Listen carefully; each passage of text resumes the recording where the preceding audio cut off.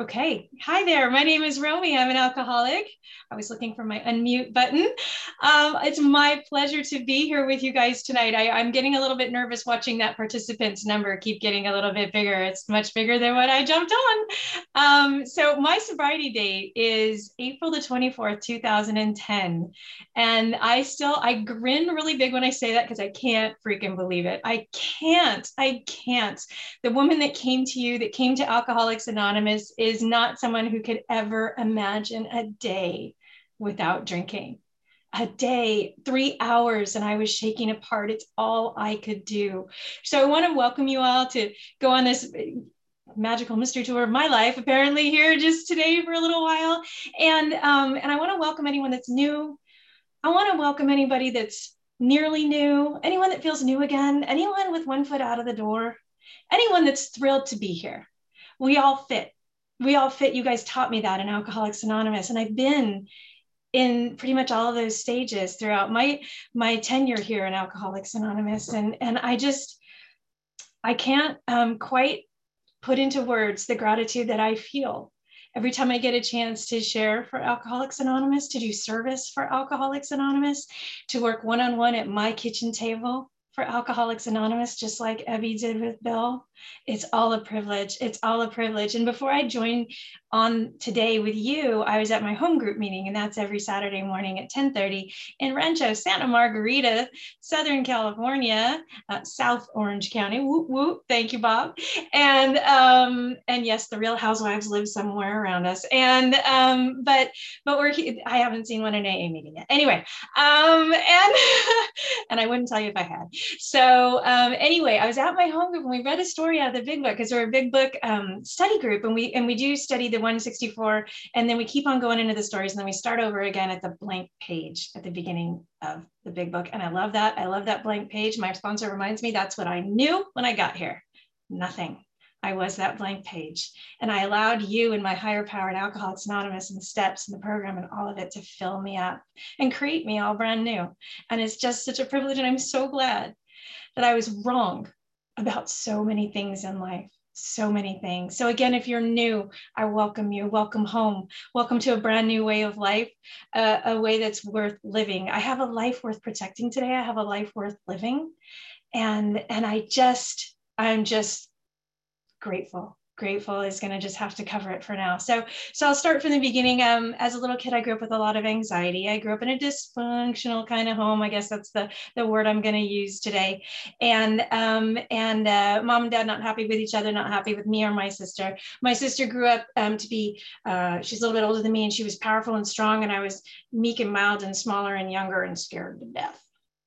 Scared to death. Always. And there were some scary things happening in the home, but not to the extent that I felt them. My sister and I felt things differently. I've learned through inventory here that it's the way I react to life and the way I perceive life that trips me up, that causes me a lot of problem in life. And when I was little, nobody explained that to me. You know, I was just doing the best I could. And I thought that if I was just the best little girl possible, then no one would ever yell at me again. And if I was the smartest kid in school, then no one would make fun of me and I would never be hurt. And I would feel like I belonged. I never felt like I belonged. And I've heard in Alcoholics Anonymous that so many of us come here feeling like that. You know, just a little square peg, round hole. If I just, shave this off, do that, I don't know what, something I need to do something different to fit in. It's not working, and even as a little kid, I remember looking at all the other little kids, judging them and thinking, how do they go to brownies and have fun? I was a brownie, a little Girl Scout, a miniature Girl Scout, and I hated it. I didn't fit in. I didn't feel like I could do the crafts the way they could. I didn't look the way they did. That doesn't mean that I was a loner all by myself, never had friends, because I was this chameleon child and I was going to do whatever you needed me to do to fit in. And on the outside, looking back again through inventory, I'm re-experiencing my childhood that way. I realized I did have the love and affection of a lot of people, but I couldn't feel it. There was a block. There was something in between you and me. And so I grew up anxious, stomach ache all the time, anxious little kid. 8 years old, we go to the doctor because my mom is thinking something's wrong with this little one. So we go to the doctor and the doctor says, well, she just has a nervous stomach. That's what they coined it. Very, very fancy term. And they said that there's really nothing physically wrong with her. It's all in her head. And my mom heard that. And I heard that. And so then that sort of solidified for me that there's something wrong up in my head. There's something wrong with me. And every ache, pain, or twinge I ever felt after that, I got told by my mom that it was all in my head. And I'm not saying that to vilify my mom. She had a doctor's, permission to say that. And that's what she really believed. And she thought, if I say this enough, then maybe it'll just go away. Well, it didn't. And so I continued on through my life feeling super, super anxious. Now, my dad did drink. My mother did not. And my dad liked to drink beer. And he was an angry man. And so the smell of beer, even to this day, reminds me of my dad, reminds me of the anger. And I didn't want anything to do with that. I thought, I tasted it once, it was awful. So alcohol just didn't play a part in my life. I never wanted anything from it. I saw the results that I was figuring. My dad liked beer. My dad's not a nice guy. So maybe if I don't like beer, don't touch beer, then I'll be nicer than my father. And, this is the logic of a little one. And I stuck with that for a while throughout my life. I tried a lot of different things to fit in. I tried the peer perfectionism. I tried that. And that was my program for a while. I tried people pleasing. And then I tried falling in love when I was a teenager in high school, and it cured me. Oh my God, my first boyfriend, I was obsessed with him and the fact that he was nice to me and he seemed to like me. And I thought, I'm fine. This is what I've been missing. I just needed to partner up with somebody. That was it. I needed this true love that I had about 15 years old. This is it. This is the real thing. This is what they're talking about. This is it. And then it wore off. And so I needed to get another one. And I did. And I say this as if I'm extremely worldly and had many, many boyfriends. I had two whole boyfriends in high school. And that second one I married. And because I'm determined, I am not a weak-willed woman. I am going to make this work. And then I decided I was going to be the caretaker, right? So I went from perfectionism to people pleasing. Now I'm a caretaker of my husband. I married him. I was 19 years old. What the heck? And I wasn't pregnant. And, he was 21, I was 19, we were going to be adults. And then I thought, that's the problem. See, being a child is the problem. I'm going to be an adult and then I'm going to be fine. No one will ever hurt me again. Nothing bad will ever happen to me. And I'll just all of a sudden grow confidence. It will just happen one day in my sleep. I will wake up and be a brand new person. Didn't work. And that marriage didn't work.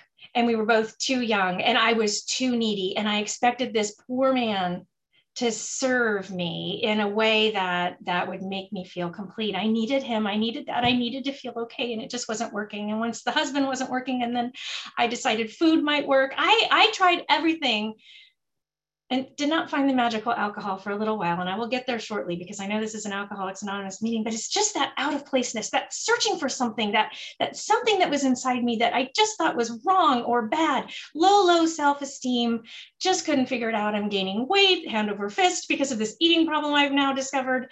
I used to starve myself when I was a little kid, afraid to throw up with a nervous stomach. And then all of a sudden, somewhere along the way, I gave myself permission to eat. And by the way, when I was afraid as a little child, I thought I was going to throw up in front of somebody. And then as it grew, my anxiety grew, I thought I was going to die. And I want you to know that in my brain, both of those were just about the same on the scale. Throwing up in front of somebody or dropping dead. I was just equally afraid of both of them. I live with a level of anxiety that I could not explain. I still can't. And it still, by the way, knocks on my door once in a while. And so I have all this stuff. I'm now married, not working. Let's have a child, because that's another good idea. And that was my last attempt to fill my hole with something, fill that God-sized hole that I discovered that's what it's called here in Alcoholics Anonymous. And I love that baby girl. Oh my goodness, that baby girl was everything. And again, I was cured for just a little while. I said, I don't need to overeat. I don't need to look for anything else. Oh, I was just obsessed. I loved her so much. And she was my everything. And I watched her and learned about her, and I was giving, and I was still dying inside. It wasn't working. And my daughter used to come to speaker meetings with me. She's a grown woman now. And she would come to speaker meetings. And this was hard to share in the beginning about her. And she was 14 years old when I got sober. And so she's coming to meetings with me, hearing, listening to me tell my story, on the occasions that I get sent. She'd sit right in the front row. And I'd say, so that baby, I said, she was amazing. And I said, but she didn't fix me. And I'd look down at my daughter and she's like, it's okay. She's heard this before. And so she didn't fix me because she can't. The husband couldn't. I didn't know any of that stuff yet. Here I am making everybody else responsible for me. Everybody but me. And I didn't know. I just didn't know. So much I came here, I didn't know. And once that baby girl of mine, I'm still trying so hard to be a good mom, a good wife. My husband is seeking outside affection, and that marriage eventually implodes. And I'm not, again, vilifying him. I didn't know how to be a wife. I didn't know how to be a half of a marriage. All I knew was I was like a vampire, and I think I sucked the life out of him. I really do. And I've had the opportunity to make amends to him somewhat recently, and it was actually quite a moving experience. It's amazing what we get to do here, how we get to clean up our past, how we get to tell the truth to those people we thought we would never be able to say that to. Alcoholics Anonymous has grown me up big and strong. That big, strong grown up that I always wanted to be, I didn't become until I came to Alcoholics Anonymous. I was just playing grown up for so long. So after my marriage imploded, I found another someone. And I'm pleased to report that that's someone I am still with today. My second husband, amazing man, has been with me through thick and thin, and but literally with all that weight gain. I'll have you know that we're going to be married 19 years soon. And but you'll, if you're doing the math, if you went back to my sobriety date, right, I've been sober 11 of those years. So you can do the misery math. You can probably imagine what happened in that life. And it's not always been sunshine and rainbows for either one of us. But we are together today, and Alcoholics Anonymous taught me how to be a good wife. And so I did find my new love and alcohol at just about the same time. I had neighbors that were drinkers, but they were classy drinkers. They drank wine, right? And they had the right wine with the right food and the champagne to start if there were hors d'oeuvres. And I just went over there thinking, I don't, I had a sip of wine once before, or two, when I was younger, 21, and I thought, it doesn't do anything for me. In fact, it makes me feel a little something. And if I feel a little something, then I'm not 100% in control, and I couldn't deal with that. I needed to be on, I needed to be in control, because I need to know what you need from me so that I can be that at all times with all different people. And very busy in here. And alcohol dulled that, and that terrified me because I needed to be sharp. I needed to, like as if there was a war coming and I needed to be ready for it. That level of anxiety that I just couldn't explain.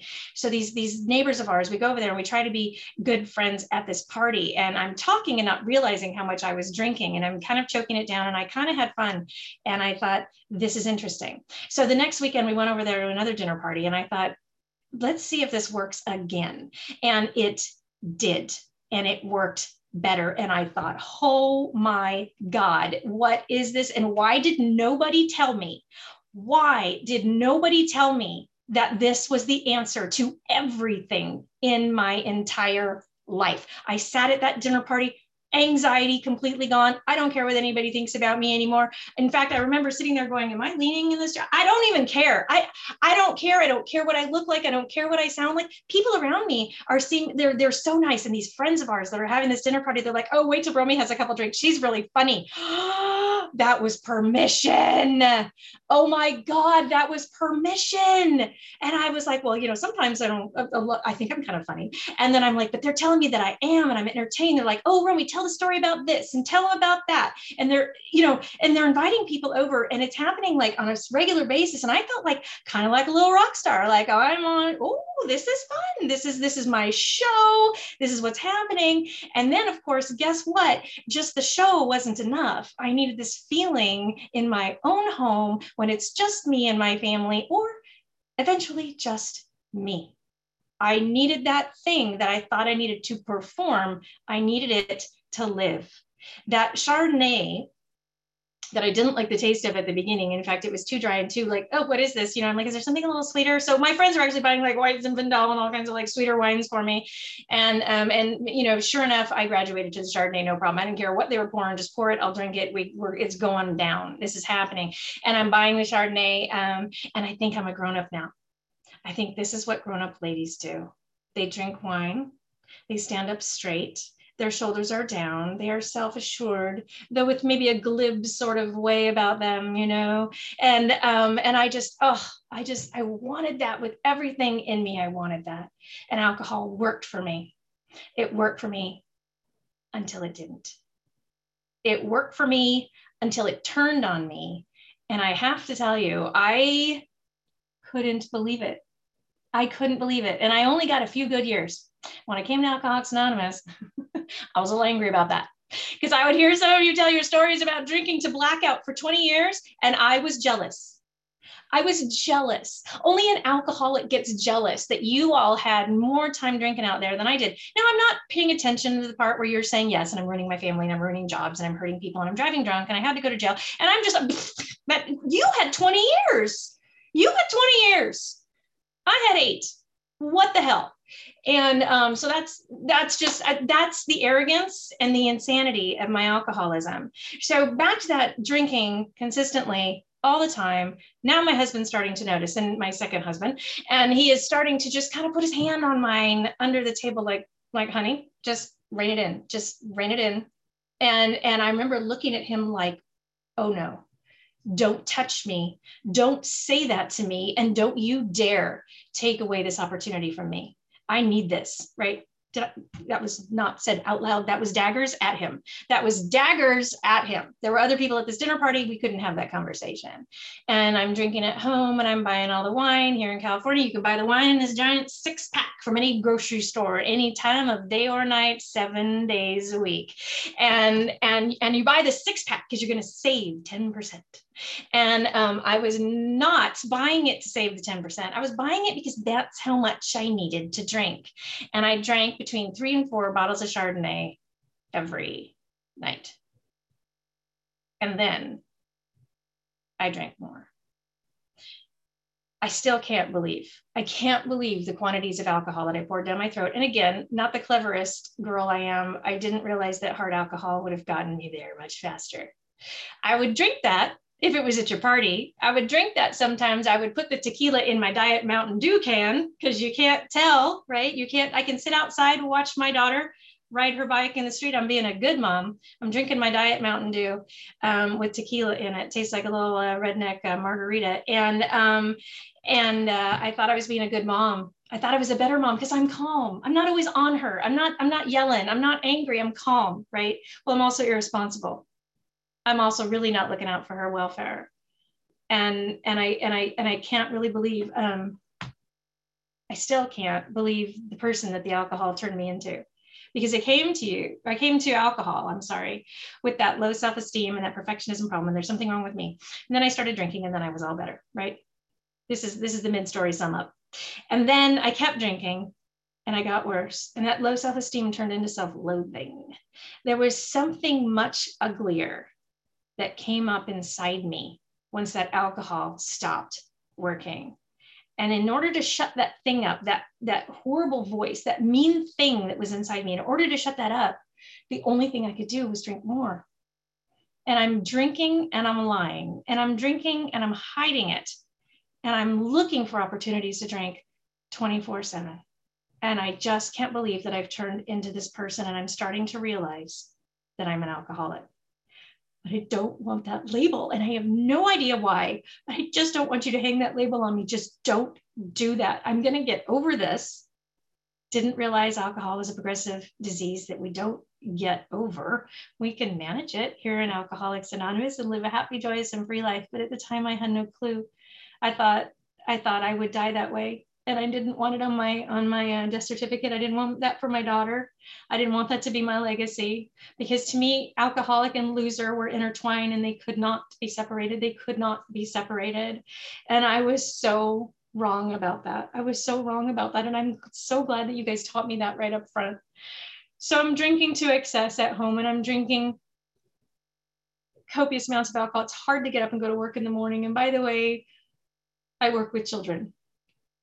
I work in the health office of a public school. I'm like the school nurse, but I'm a layman and I don't have a degree, but I am in charge of the diabetics and their insulin and my seizure patient kids, and those kids with the EpiPens that might at any moment, have an anaphylactic reaction to peanuts, and I might need to be there and take care of them. And I'm shaking apart because I'm having alcohol withdrawal every morning. And then that's when I decided, my husband and I, that we are going to do something about this. And we decide we're going to do what the internet says. We're going to cure it. My husband, my codependent husband, who's a faithful member of the family group of Al-Anon right now, and he has been since I got here. And we thought, just you and me, honey, we can do it. We're gonna do it. And so we looked on the internet and we said, okay, you've got to lessen the amount of alcohol that you're drinking. You've got to do it over this 3-day span of time. And if you do something wrong on the third day, you are going to have a grand mal seizure. And good luck to you.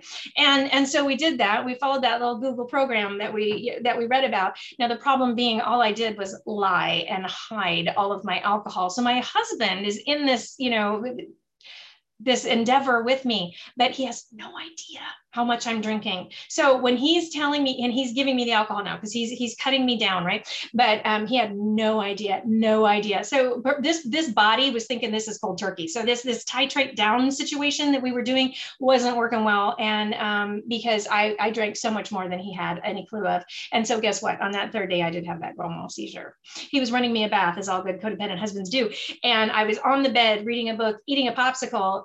Eat, Pray, Love was the book, and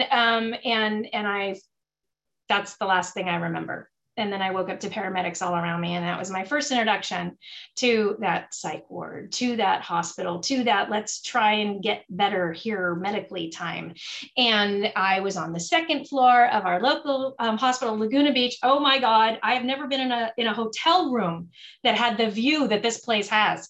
And I couldn't believe, first of all, that I was there, but I was so glad that someone was taking care of me, because remember, my MO is somebody else must solve the problems that are going on inside of me. So here I am in this beautiful place in Laguna Beach, and I'm mortified. I'm mortified, but slightly thrilled that someone else is going to solve the problem that is me. And they tried, and I was on this dual diagnosis floor. There's 2 floors in Laguna Beach Hospital that deal with alcoholism and drug addiction. And I was on the second floor, the softer, easier, gentler ways section. And they had all kinds of classes. And I thought, oh my gosh, these are my people. And I'm going to take your yoga and your stretching and your time management. And we're going to go to therapy and talk about poor little old me. And it's going to be fantastic. And they're going to just placate me and all woe is me. And they got it, man. If you had my life, I'd drink, you'd drink too. And they said, yes, Romy, you're right. You poor little thing. And you've got depression and you've got anxiety, and let's give you lots of meds for all that stuff. And we're going to just solve it all. And then you're not going to need to drink anymore. And I thought, yay. And I met friends there, and some of them are friends today in Alcoholics Anonymous. It's amazing. And I thought, this is fantastic. So I went home and I went to their aftercare program, and no inpatient or anything like that. A weekend in the hospital, and then it's aftercare and all those fun little classes. And then I started to get restless, irritable, and discontent. And I hated keeping track of my days, because it was like, oh, I'm only as good as the day on the calendar. Really? Like, I'm a human being, like some human beings are alcoholics, right? Wasn't Steinbeck an alcoholic? And he did some of his best work. I am not an author. I have no talent for writing. And why I decided that I'm just like Steinbeck, and that's my reason for continuing my drunkenness, I don't know. This is the craziness of the alcoholism. So I'm restless, I'm irritable, I'm discontent, I'm mad at my family. I remember throwing Tupperware all around the kitchen, trying to rearrange everything. I'm going to clean this house and I'm going to get better. Didn't work. So I relapsed. I did. And then I lied, and I hid, and it got worse. Absolutely worse. I will tell you, the only thing that I ever got trying to stop drinking on my own was worse. Case closed. That's the only thing I ever got was worse. It says it in the book of Alcoholics Anonymous, but I hadn't read it yet. I didn't know that was there. And so for the next 18 months, that was 2008 when I had that seizure, till 2008 or till 2010, April, those are the most miserable 18 months of my life. I just got worse, and I did worse things. And to cover it up, I drank more, and I was stuck on that hamster wheel, stuck circling the drain of the toilet. And I'm getting sicker and sicker, and I'm losing weight, and I'm bruising all over the place, and my hair is falling out, but I still drag myself to work, and I still try to be a mom, and I still try to be a wife, and I still try to put on appearances, and I'm shaking all the time. I needed alcohol every 3 hours, or I would shake apart. The morning drink became a part of my life. I thought it would never, ever, ever happen until one day I did it. I just said, what the hell? Let me give it a shot. And then I realized at that moment that this makes everything easier. Now I don't have to worry about the shakes in the morning. I don't have to worry about anything like that. And it was awful. It was absolutely awful. And I'm starting to now have to call into work, because sometimes the shakes won't stop, and the alcohol won't make them stop in the morning. And sometimes too much alcohol makes them stop. So now I know I can't go to work because they're going to smell it on me. And I don't want to get caught, and I don't want to be an alcoholic, and I don't want anyone to know. I thought I would die with these secrets. I thought I would die because of these secrets. And I came to Alcoholics Anonymous, and you shared your secrets with me so that I didn't have to die with mine. And I am so grateful to each and every one of you who have ever shared in a meeting of Alcoholics Anonymous, because I hear you, we hear you, and we heal each other. We are storytellers here, and we are wounded healers, and that is what we do. And that is our purpose, and it's our calling. And I'm so grateful for it. So here we go. Getting sicker. I had alcoholic hepatitis, but I didn't know it. My husband says, we've got to get you better. He finally looked at me with terror in his eyes one day because I was having a hallucination. I thought my daughter was in the room and I was talking to her, but she wasn't even there. And my husband was looking at me, and he had fear in his eyes when before for so long he had anger and he had disgust and he had mistrust, but he never had fear in his eyes. And I saw that fear in his eyes, and I knew it was over. And it was time to do something. And it was a different feeling than I had that first time. And so he took me back to that hospital where they abruptly put me on the 4th floor with the drug addicts and the alcoholics. I still had a bit of an ego, and I'm still looking down at other people, even though I'm in the gutter. And they put me there, and I needed to be there. And they ran all their medical tests, and they told me how sick I was. And they taught me about the disease of alcoholism. And they taught me that I'm not a bad person trying to get well. That's never going to work. And that's not what you are. You have a disease. You have a disease that compels you to drink. And it's going to doom you to die if you don't right now do something about it. And so I remember my husband calling me, payphone, right? Rehab, or not rehab, but detox, whatever. I'm in payphone, and he calls me and he says, I talked to the doctors there. They're giving me the information. They're giving him the information. And he says, they tell me that if I bring you home, you're going to die. He says, they told me that I have to send you away, that you have to go to this rehab. And I'm like, but what about my job? And what about Shannon? And what about her dad? I don't want to tell my ex-husband that I'm an alcoholic. I couldn't imagine anything worse. He said, you can't come home. And I remember, I still find it horrible of me and sort of slightly comical, and I'm sure some of you would understand. I remember thinking, how dare you? How dare you do this to me? And I hung up on that sweet man who stayed up all night long researching rehab and where am I going to send her? And what are we going to do to save Romy? And I thought, how dare you? And then the next morning, I went and complained to my group, right? We were doing group therapy there at Detox. And I said, I can't do this. I can't go here. They want to send me to the desert, to this rehab. And I just don't, I can't, my daughter needs me, as if I'm productive in my life. And they said, go talk to someone. So she works in accounts payable here in the hospital, in the bowels of the hospital. Talk to her. She went to that rehab. She's going to something. Maybe she'll have something for you. Fine. So I get in the elevator and I storm down. Well, I guess you can't storm down an elevator. Anyhow, I went down there and I got to this woman and she's in the accounts payable department at this beautiful hospital, and she's sitting at her desk and she has a little picture on her desk that I can't take my eyes off, and it's a picture of her and 2 young girls, and I'm guessing they're her daughters. And I asked her, are those your kids? And she said yes. I said, do they know you're an alcoholic? And she looked at me like I was crazy. She said, yeah. Really? She said, Romy, she said, we get better. And I thought, wow, I didn't know that. I thought if I admit I'm an alcoholic and I go to this place, I'm going to have to give up my job, and I'm going to have to give up any respect anyone will ever have for me again. My daughter will never forgive me. My husband will put up with me. Maybe they'll take me out on Sundays on a leash and just say, don't talk about the drinking. She's fine. And I thought, I couldn't imagine. I didn't know any sober alcoholics. I'd never seen one. And here she was. And she said, you go to that rehab. That is your shot. She said, you take it, you go there, and you do everything they tell you to do, and you will get everything back and then some. This is the beginning. This isn't the end. And I couldn't believe it. But then I could. I was like, okay.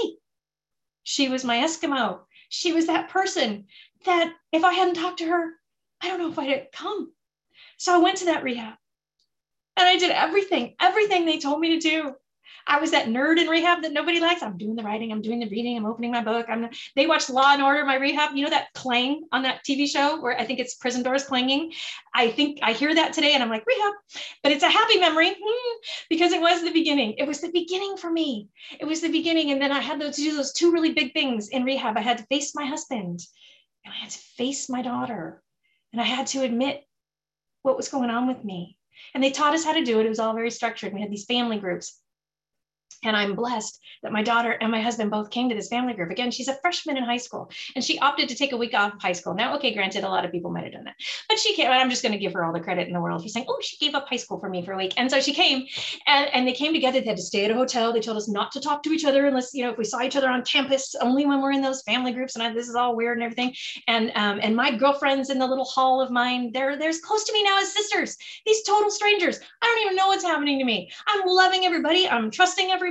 It's all beginning to happen and it feels really real. It feels really real. So there we are in this family group and I had to do my session with my daughter first and we sat knee to knee.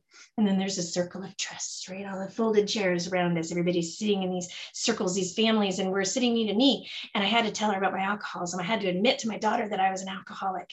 And I said, and I had to tell her, this is what they told me. Tell her about the disease. Tell her it's progressive and fatal, but you're going to do everything you can to work, to get better and to treat this disease. And I was like, that sounds scary for a mom to tell a child that. And they said, do it. And I said, okay, because I remember my Eskimo in Laguna Beach, and she said, do everything they say. And so I'm like, fine. And I did. And I sat there knee to knee with my teenage daughter. And I told her the truth about me and my alcoholism, even though I didn't quite understand what it all meant.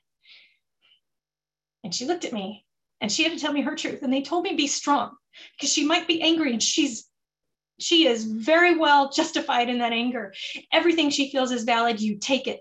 You sit there quietly with love for your daughter and you listen to what she has to say. It's not about you. Once you say your part, it's about her.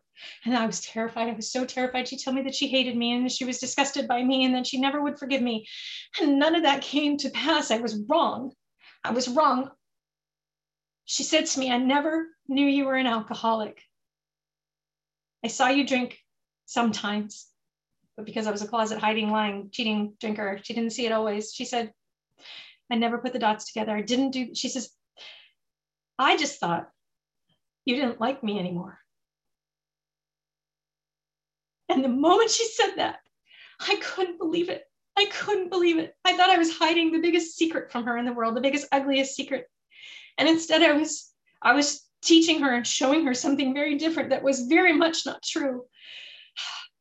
So when she said that to me, I knew right then I could get better. I knew right then I was going to work to get better for her so that she never, ever has to think that, not for a moment of her life ever again, because that's worse. That was worse. And I thought nothing was worse than being an alcoholic, but having my daughter think I didn't like her anymore. So after she said that, dropped that bombshell at me, and I'm nodding and she's got crocodile. She's not very emotional like that. And she's got crocodile tears running down her face. And she said, so Mom, she says, I'm glad you're an alcoholic. And she started laughing and I could start laughing and we both could start healing that day. She says, and I just want to go to the grocery store with you, because I pulled out of her life so absolutely completely, though lying to myself and saying I was still a good mom because I still managed to make some kind of dinner, and put it on the table and then retreat to my room where I could drink. And I knew it was going to be okay. And the way she hugged me, I knew it was going to be okay. And I knew if I had the love of my daughter and love of my husband, who we had a very similar experience in that family group. My biggest problem with my husband, that was phrased all wrong. My biggest fear in the relationship with my husband at that moment at our rehab was I didn't know how we were going to pay for this rehab that he chose. It's a very, very expensive one. And I thought it was a very stupid decision on his part to send me to the expensive one, where I'm sure there were cheaper ones. I'm a bargain girl. And I told him about that. And then I said, I'm just so worried that my disease and this problem has put us, into bankruptcy or whatever. I don't know how we're going to pay this bill. And I don't know why you chose it. And he said to me, Romy, he said, I thought about it. He said, there were other programs out there, but I thought this one would be the best for you because I know you really well. And certain things here I thought would jive with you. He says, and you know what? He said, it's the price of a life. And I'm willing to pay it. And I thought, oh my God. This man that I said, how dare you? This man that I pushed away, just like I did my daughter. I just couldn't feel their love because alcohol, there was a sea of alcohol in between me and them. And I knew then, again, I can do this. I want to do this. I want to do this now. I believe this. I believed you. I believed everyone in that rehab that said that they went to Alcoholics Anonymous meetings. And I mean the staff members there, because they were all recovering alcoholics. They said that Alcoholics Anonymous changed their lives, gave them back a life. And I remember that from the lady in the hospital in Laguna Beach. And I said, okay.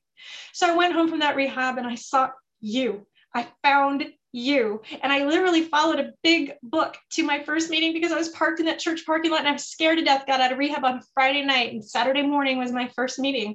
And thank God that book is large, and thank God it's blue and yellow and really bright, because this woman had it under her arm in the parking lot and she was walking to the meeting. I don't know. Honestly, I'd been sitting there for like moments and moments and moments thinking, I don't know where to go on this church campus. I don't know what's going to happen.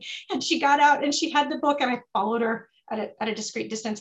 And I followed her and I went into that meeting, and my life has been different ever since then. I worked the steps of Alcoholics Anonymous and I believed you. I believed you. Steps 1, 2, and 3, they told me I was powerless. They told me I needed to have a relationship with a higher power. And that was good news to me because I borrowed one from someone in rehab. Somebody in H&I came to our rehab, and this man told this amazing story of my rehab. And he says, and if you haven't found a higher power yet, you can borrow mine. And he slammed the podium, and I was like, and I didn't have any kind of relationship with any kind of God other than a scary God from like some child, I don't know, Sunday school fantasy of mine. And I thought, I'm going to borrow it. And I want you to know that I borrowed that higher power that day and I've never given it back. I've never given it back. I just grew it. I grew it. Step 2 taught me that that higher power could be anything I want it to be. It could be loving. What if there was a God, an energy, a something out there that created me, that was on my side, that wanted to help me, that wanted me to stay sober? Oh my gosh. And I could call on that something and it would help me. Amazing. Step 3, had to make that decision to turn my will and my life over to that something that I couldn't see. You know what? That was actually less scary than trusting human beings for me, because human beings I found sort of fallible. And so I thought I can do that. You know, if you told me to believe in the tooth fairy, I would have done it. I would have done it. I believed you. Never believed anybody else in my life. Didn't believe my husband and my daughter when they told me that they love me. And you've already now heard how much they love me. I couldn't feel it, but I believe you, perfect strangers, this family we have in Alcoholics Anonymous, this fellowship, and the things you shared. You said out loud what I only thought of inside. And then you said with a smile on your face how you found solutions to these living problems. Oh my gosh, steps 4 and 5, tell the freaking truth in step 4. Step 5, tell it to somebody else. Oh, ouch, scary, scary. But I worked for a thorough step 3. So 4 and 5 were a little bit easier than I was afraid of in the beginning when I read those big, scary steps on the wall. And I just remember what you tell me, one day at a time, one day at a time. Don't worry about step 8, we're on step 4. Just do it, do the work, stay where you are, where are your feet, do it today. Today, just do it for today. Okay, step 6 and 7. Now I've got a list from my sponsor. Thank you very much of all my character defects. Time to work on those. And you taught me that I have to not only be willing to change, that's what I'm in charge of, but be willing to be changed. And that's where my higher power comes in. And that's where I need to summon all the humility that I've developed up into step 7. And I've got to double down on that humility. I've got to be willing to be changed. And all those character defects that I'm using and abusing, and that's all service to me, my ego self. I'm trying to preserve and protect my ego self, the face that I show the world. That's what those character defects are there. And I was taught in Alcoholics Anonymous in the most loving way. What if you lay down those character defects? God will replace them with something even better that will be not only of use to you, but to him and to others. What if you could live your life in service to others? What would that be like? Oh my God, I think that sounds like a better deal. I think it does. So my next order of business is steps 8 and 9, which are the first steps that truly are about other people. Before it was all just me making peace with myself, my disease, my God, and my mistakes. Now it's about you. Now I need to go back and make amends for those things that I did that I am not proud of, those things that I did, shameful things, hurtful things. I need to make it right with other people. And I did that. And some of them took a while. That one with my ex-husband took a while. I'm 11 years sober now. I made that amends a couple months ago. And it just, the circumstances just weren't right. And there was some fear involved. I will be perfectly honest. And then steps 10, 11, and 12 is where I live today. And I am so grateful. You guys gave me a design for living. I've had a few sponsors in my sobriety, and I'm so grateful to each and every one of them. I've had many sponsees in my sobriety, and I'm grateful for each and every one of them, for every relationship I can build and grow, and sometimes growing apart, sometimes someone leaves, someone moves, someone's got a different path. You guys teach me the ebb and flow of life, and life isn't perfect. Just because I'm sober doesn't mean that nothing bad's ever going to happen to me again. And that's what I wanted. You know, I wanted a force field just between me and the world, right? And I thought just enough God, enough prayer, maybe I'll get there. Maybe enough sobriety and I'll get, doesn't work that way. And today I'm glad for that. Because if I give a force field up there, yes, the bad stuff can't come in, but so also am I missing the good stuff. And I want the good stuff. I want the good stuff. So if I'm going to let the good stuff in, that door swings both ways. The bad stuff's going to come too. But me, who I am in that storm when it happens, that's what's different. I tell you today, I have the same husband, the same daughter, the same home. Everything is the same on the outside, but my insides are completely different. And it's because I finally was willing to be wrong. I was willing to open my mind and listen to new ideas. I was willing to welcome a higher power into my life. And I do spend time in prayer and meditation every single day, because you taught me that step 11 is not extra credit. Prayer and meditation, it says, not one or the other. It says both, and I do both, and I've been blessed by that. And then service. To me, service is where it's at. I've been of service since I first walked into Alcoholics Anonymous. I was scared to death. I did not want my old life back. And you guys kept telling me, if you don't give it away, you can't keep it. I'm like, I don't even know what I have. I don't know what you're talking about. And I thought, what do I do? How do I be of service? You know, I'll be the tip girl. I'll be literature girl. I'll make the coffee. I'll do it. I'll do it all. But I didn't have enough sobriety yet. Here in California, you needed 6 months of sobriety to have all those high titles and things like that. So I went to go help other women at a detox. And it was amazing and terrifying, and it changed my life. And since then, I've been in service. And when I get busy in Alcoholics Anonymous, I get better. That's the joy.